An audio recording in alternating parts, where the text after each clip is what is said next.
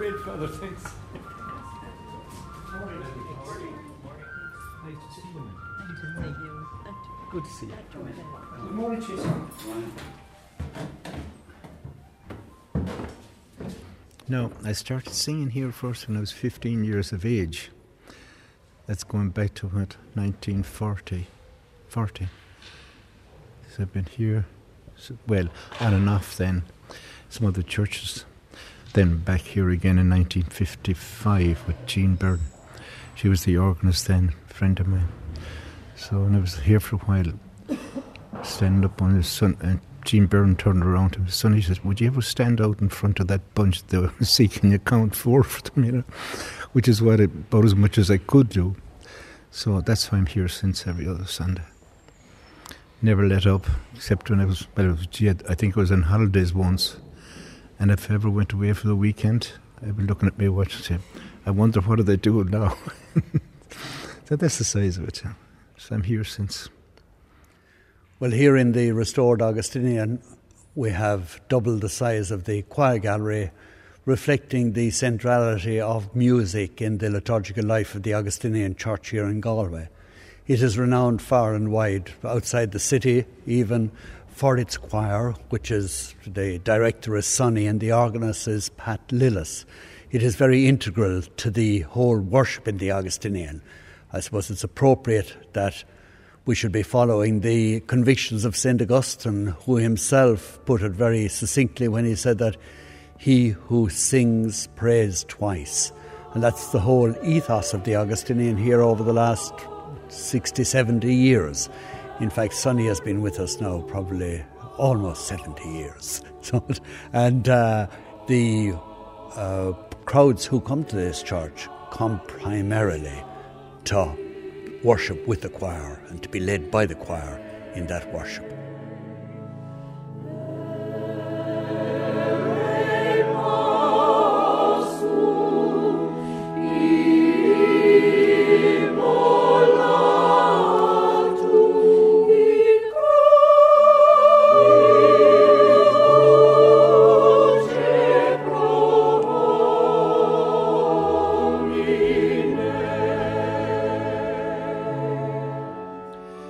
Idea is to interpret the words and get as much out of the words you possibly can by making sense out of them, phrasing, and putting your whole heart into it as if nothing else mattered.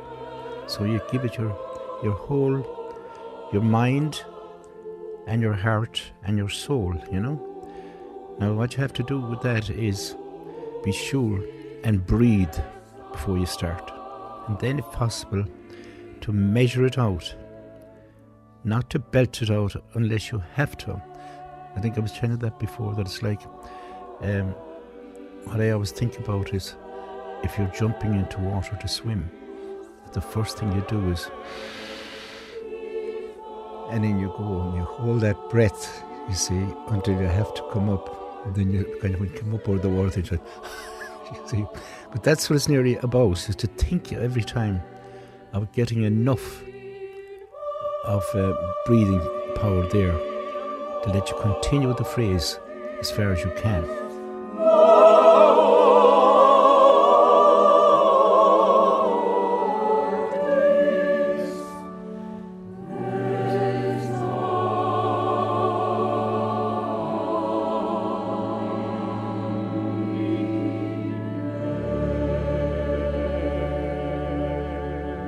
The first kind of big solo, I think, in my time was in the Pro Cathedral when I was 14, I think it was. And I'll never forget it, because the old parish church in those days, we call it the parish church, the balconies on both sides were packed, you know. So I had to stand up and sing this pass, and boy was I shivering. My brother he caught, my two knees were going, so they were knocking against one another. So what I could do was clamp the two of them together. And he was beating out the time at the back of my leg, you know, just in the back here, you know. I never forget that. In those days, you know, when big masses were coming up, you used to have a practice every evening at 6:30, go down and sing the benediction at 7:30. and back then with the senior choir at 8 o'clock. That was rough going at the time. But you got in on it, and there was a fear of getting flaked in school about it too, you see. So you went along with it. No, that was it. But you get in on it then. It isn't everyone that'll follow up on it, But in later life, the fellows that was here that, wouldn't be bothered, they go back to it and say, oh, do you remember this? Do you remember that? That's, it follows them through. It's a great it's a great yardstick for human life, or what it can do for you. It'll make you, think better, I think, or feel better, and see that there's a bit more in life than we think, I think.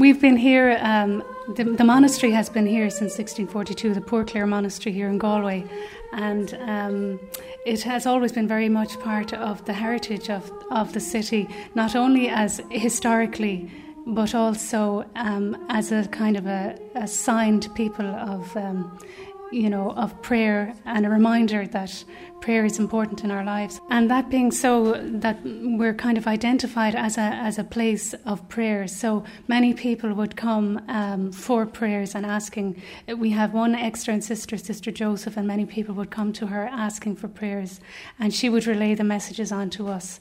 So we take all of those intentions into our prayer in the choir. Incidentally, the choir is the chapel. We call it the choir. It's where we pray the divine office. So we take all of those intentions into our prayer and our singing, of course. You see, when I was small, in the 1940s, there was no singing at Mass, except on a Sunday Mass. The Mass would be sung in Latin, and there might be a Latin motet sung by a choir during the offertory. The offertory was very long at that time. But apart from that, you'd very, very seldom have English hymns at Mass, maybe during the children's First Communion Mass. And the others then, you had all kinds of benedictions, holy hours, novenas, devotions of all kinds. That's where the hymns were. So one sister here said that the hymns started at a time when they had no priests.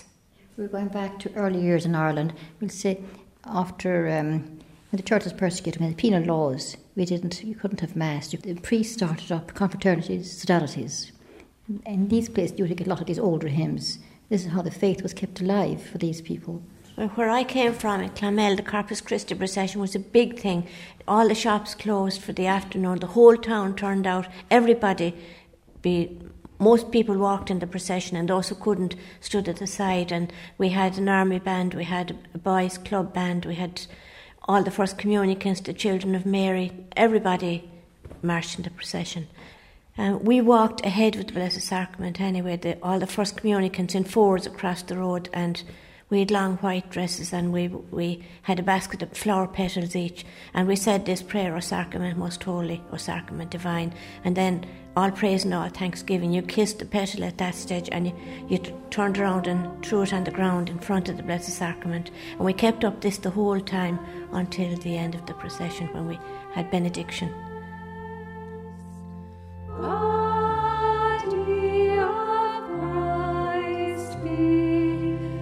they'd have their windows of their houses, done up with altars, and even some people would have their doors open and, an altar set up at the door, and they'd be standing there, and they'd have candles lit and statues out and, holy pictures up. And, it was lovely to feel that, that Jesus was going around, in the Eucharist, and he was blessing our neighbourhood and keeping it safe for us.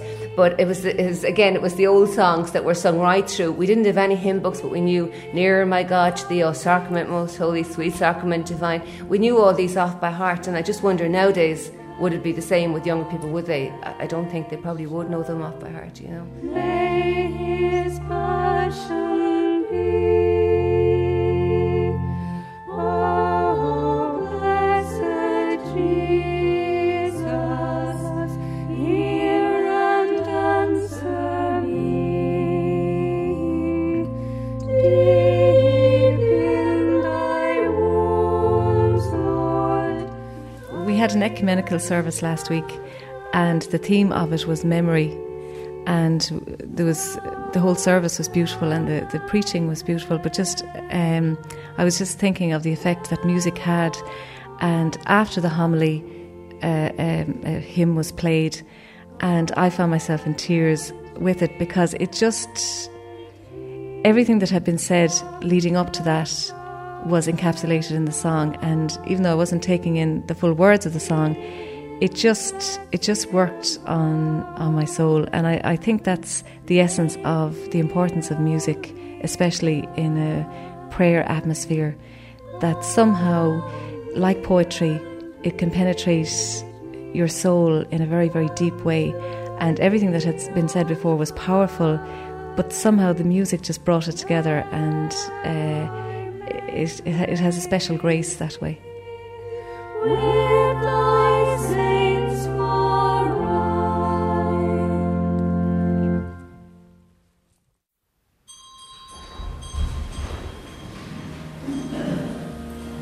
I was playing handball in the street with a friend of mine called Bobby O'Connor, and my mother called me. I didn't like it because I was winning the game, and asked me to go to benediction for a special intention,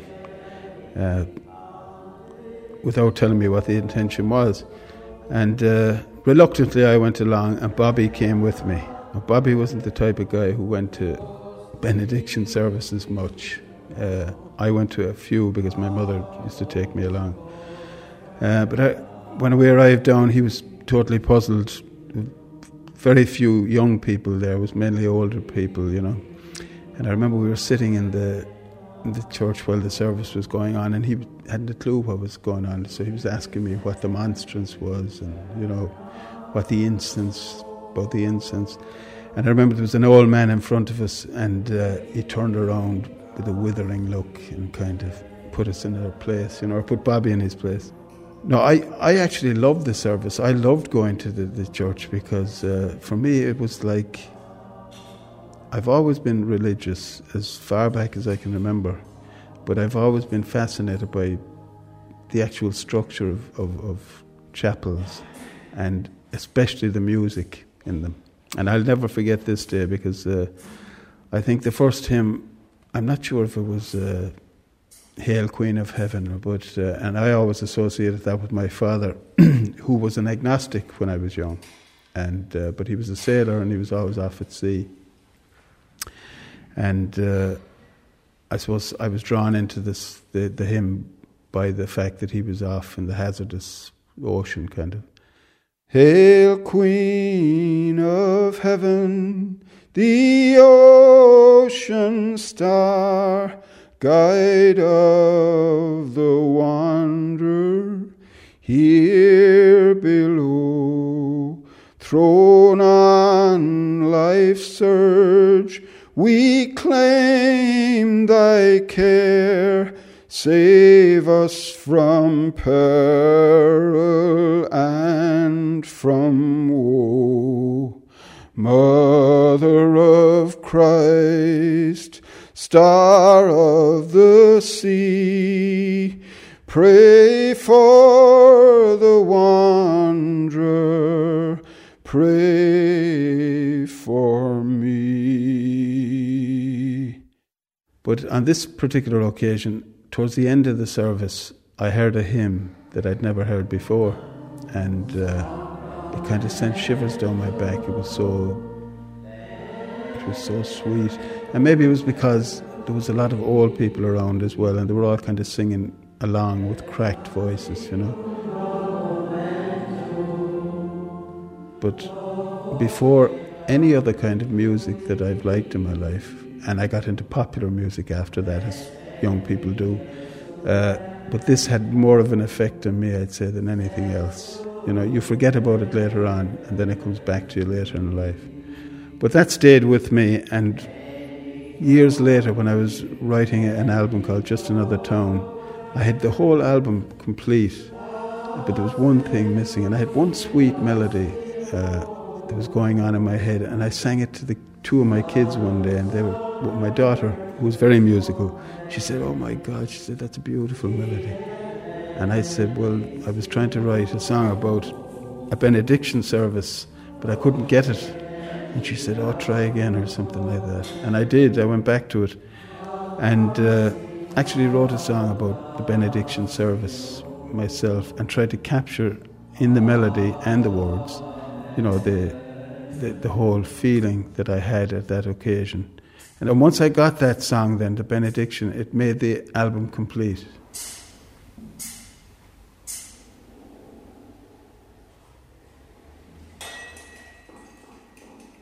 To sing in a church, singing is praising the Lord. That's the most vital part and thing of the Holy Show. Singing is praising. Now, I might be bad in my voices someday, you understand? But like that, I did learn a lot of the hymns going to the National School. And then my missus sang in the choir in the old parish, the Pro Cathedral. And needless to say, I was stringing her, and it was a great thing too to get out at half 7 or the rosary at night. So I had them all off, but I'm coming up here now, I'd say 25 years. My missus is coming up for over 50. So like, I used to sing as much, like, you know, when I see, but as I say, singing is praising, and they're just coming natural to me now, like, you know. But the hymns, that's where I had sickness there about 4 years ago. I had cancer, you know, and I'm one of the lucky ones, and it is part of thanking God as well. You know, I meet a lot of people out town. I was missing for the last 5 weeks. I was in America because my sons brought me over for our 50th anniversary, and we missed here, do you know what I'm saying? And I've met people in the town that come back, why weren't you up with Misha singing, and they won't join in, do you know what I'm saying? Now I do pretend I'm in boisterous and all of that, do you understand? So that's the scene. Paddy Curran is my name. My first reconnection with a hymn came when a family member asked me to sing at a funeral, very close family, and I desperately wanted to do anything to help them because they were grief-stricken, and they asked me, would I sing "Nearer My God to Thee?" And of course, me being the good atheist that I was, had forgotten all of that, and went rushing back to find out the words and the music again. So anyway, with some traditional musicians, we went to the little church, and a sad occasion, I sang the song at the end of the Mass. And as I sang it, the children of the mother cried and wailed almost at the front of the church. And afterwards, I realised that, thinking about the words, that the song had a very definite kind of feel to it. The words and the meaning of the song. Nearer, my God, to Thee, nearer to Thee, e'en though it be a cross that raiseth me, still all my song shall be nearer, my God, to Thee, nearer, my God, to Thee, nearer to Thee. Though like the and subsequently I have been asked to sing it at 2 funerals in the last 3 months, and I have found it to be even a greater spiritual experience for me than I could ever have imagined. And I now am very clear that watching the reaction and sensing the reaction of, the people in the church, the families, that there is something about near my God to thee when the coffin is leaving the church in terms of the whole spiritual dimension. I do honestly believe that there's some comforting notion in that song that the spirit of the person that has died is moving away to God, to heaven, to another place, and that it is a kind of a comforting song moving forward into the arms of something somewhere else, and that it's also comforting for the family and the people that are grieving. Sweet shall my weeping be, grief surely leading me nearer, my God, to thee, nearer to thee.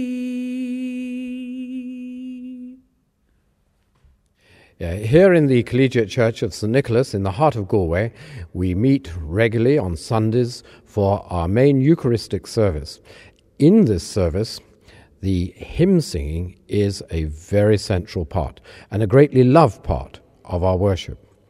In order to understand a considerable amount of the Protestant tradition, you need to have a grasp of why the hymns are so essential. It probably goes back to the Reformation itself, when the Word, i.e. the Bible and the explanation of the Bible, became central to the worship. And not it's a little simple, but if you could imagine a little bit that the Eucharist, the Holy Communion, tended to come into a sort of a once-a-month slot, whereas every Sunday it was to listen to the Word and then gradually to sing to the Word. So the hymns, they really expanded upon the Bible stories or the Bible teachings. And because singing is so indeed elemental and so a part almost of the whole makeup of the human being, you can understand why they became such an affection for the Church of Ireland people. In other words, just if you wanted to say in the takeoff of, say, Father Ted, that you can't have a liturgy without the Mass, so the Church of Ireland, or rather the Protestants, could say you can't have a liturgy without singing a hymn. Doesn't seem to feel quite right. And it's that tradition, indeed, which is continued today. As a rector, it's an impossible situation to choose the hymns, really, because people have their profound favourites, the ones that they have grown up on they have loved. And I love this one, Glorious Things of Thee are Spoken, Zion, City of Our God. And it's written by John Newton, and it's based on the Psalms. And John Newton was a slave owner who used to be transporting slaves across the Atlantic. And then you probably know him from the words of Amazing Grace. And then he had a conversion experience and changed his whole way of looking at life. And out of that he became a great writer of hymns, as if to express this sense of the grace of God and the sense of having had a vision and a light to a new way of living. Glorious things of thee are spoken, Zion, city of our God. He whose word can never be broken, formed before his own abode. On the rock of ages founded, what can change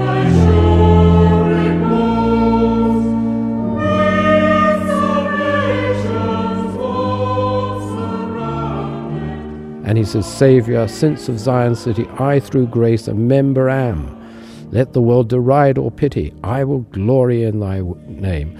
And then fading is the worldling's pleasure, all his boasted pomp and show, solid joys and lasting treasures, none but Zion children know. And I think this is absolutely marvellous sort of stuff.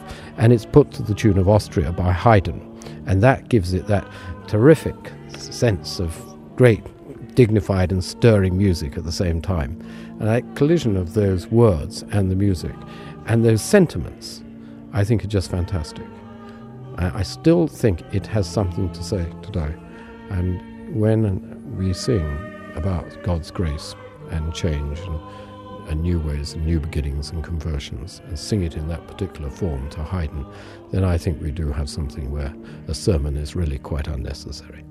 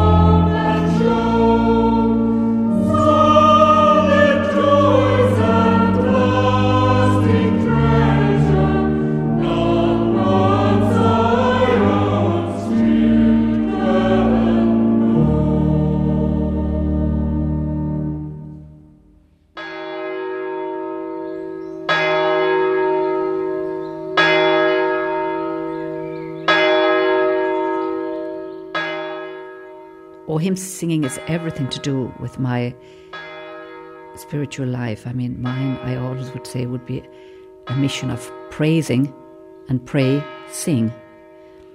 That the most powerful moments of prayer for me are when I'm either listening or singing. All my prayer experience has been oral, through the ear.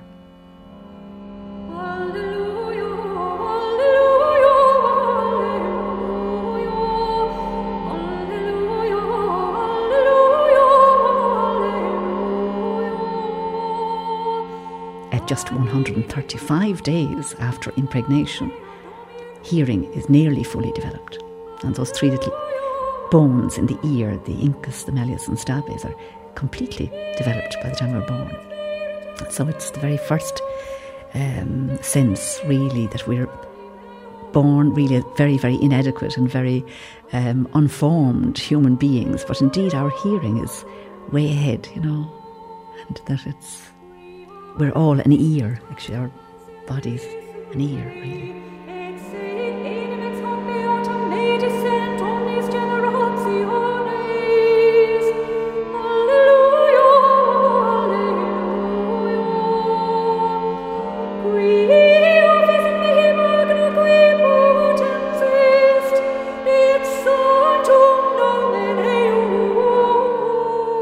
Could look at it on a broader level too, in that when you're dealing with hymns of any sort, not to talk of the very popular ones, and for me, I think the most powerful ones would have been, certainly from my childhood, would have been the ones to Patrick.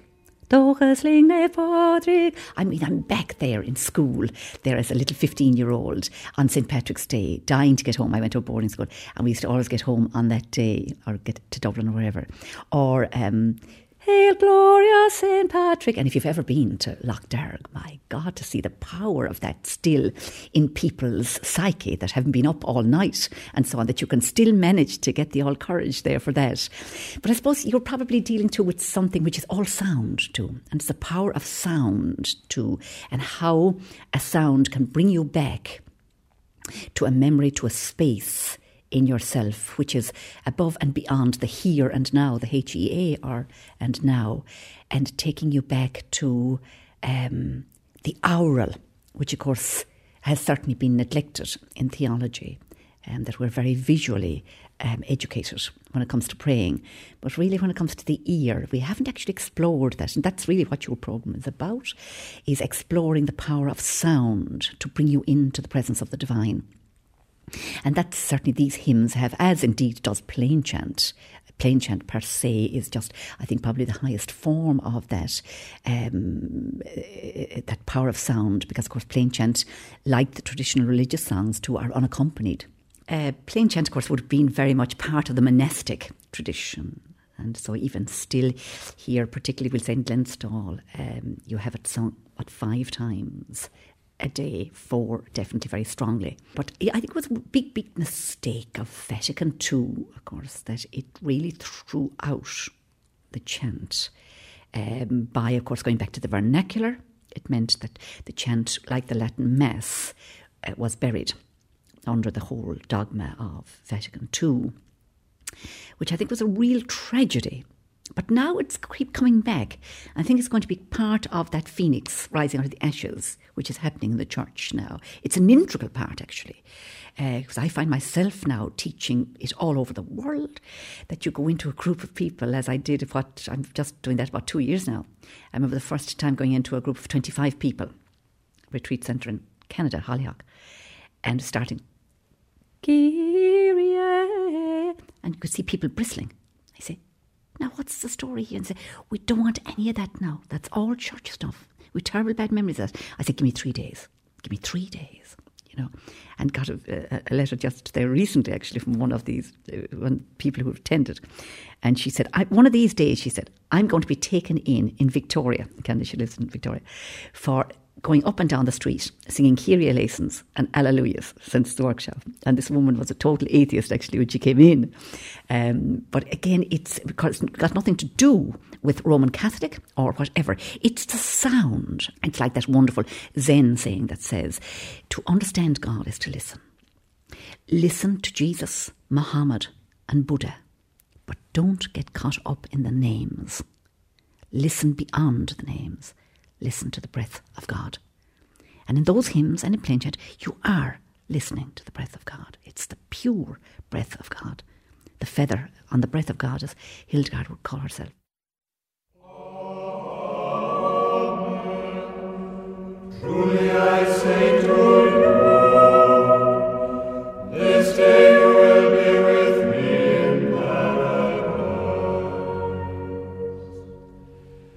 Blessed are the poor in spirit, the kingdom of heaven is theirs. Blessed are the gentle, they shall inherit the land. Amen. Truly I say to you, this day you will be with me in paradise. Singing is a way of proclaiming a better world, of refusing to give in to the grimness of the past. Nil desperandum. Singing breaks out in the prison yard, on the chain gang, from the black hole, the oubliette. Out of the depths we cry to you, O Lord. One particularly monstrous black hole has been humming B-flat for billions of years, astronomers tell us. A sound has gone forth through all the earth. We join it with our voices. Singing initiates a welcoming swell towards creation's new direction, a ripple from the edge. Such a possibility opens for us from every situation of whatever kind. As a ship with sails gives itself to the wind and to the current of the waves, we give ourselves to the sound and to the singing. Blessed are those who bring peace. They shall be called sons of God. Blessed Blessed are those who suffer in the cause of Christ. The kingdom of heaven is theirs. Amen. Truly I say to you, this day you will be with me in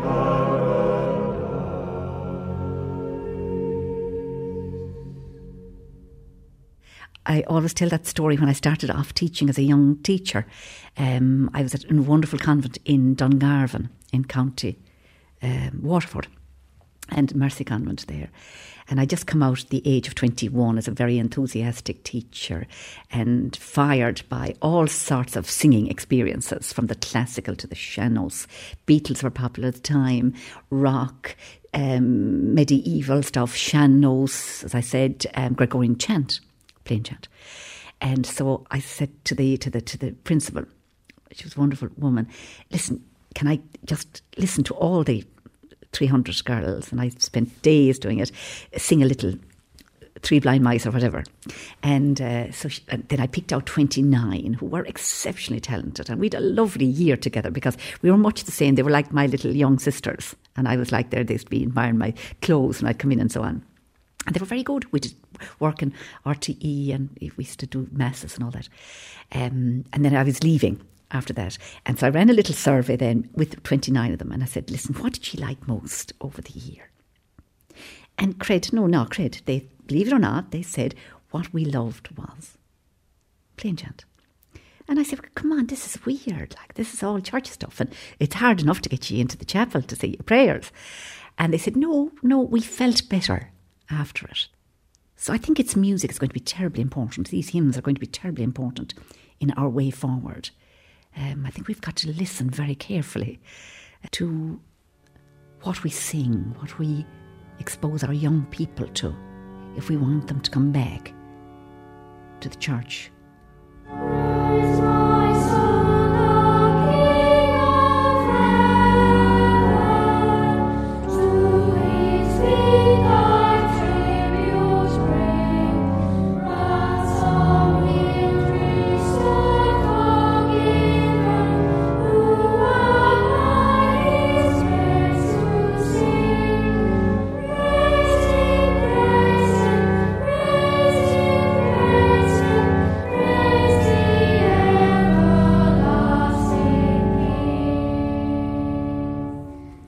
The Galway Boys Singers.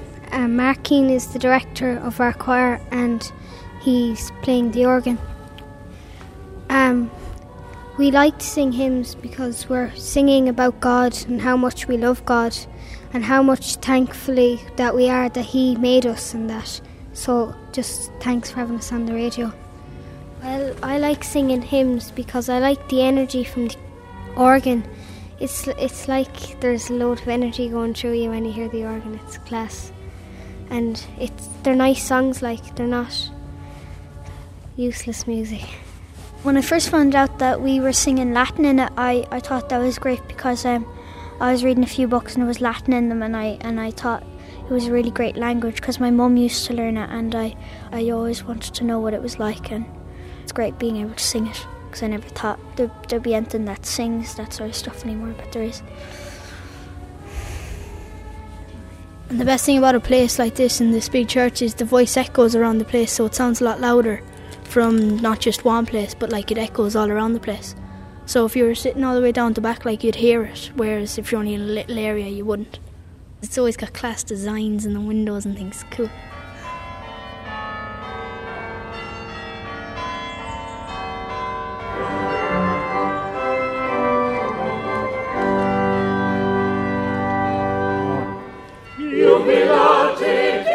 Well, if you're singing well, if you can get your choir in good form, and get them to work on and try and interpret that piece as best they can, the congregation will react to that in their own way. You'll get the vibes will come up to you, see, from downstairs, and then, that you're getting to them. That's the name of the game. But you get them to move with you, kind of say. Sometimes you shout to them, "Come on, will you? Come on!" I'm a devil for that, you know. But where I'm in the church otherwise. Again, it's the heart again, you know, get into it with a bit of love at all stages, you know. Not too much screeching if you can avoid it. Sometimes it's hard to avoid that. But you'll get it back from the congregation, all right, you know.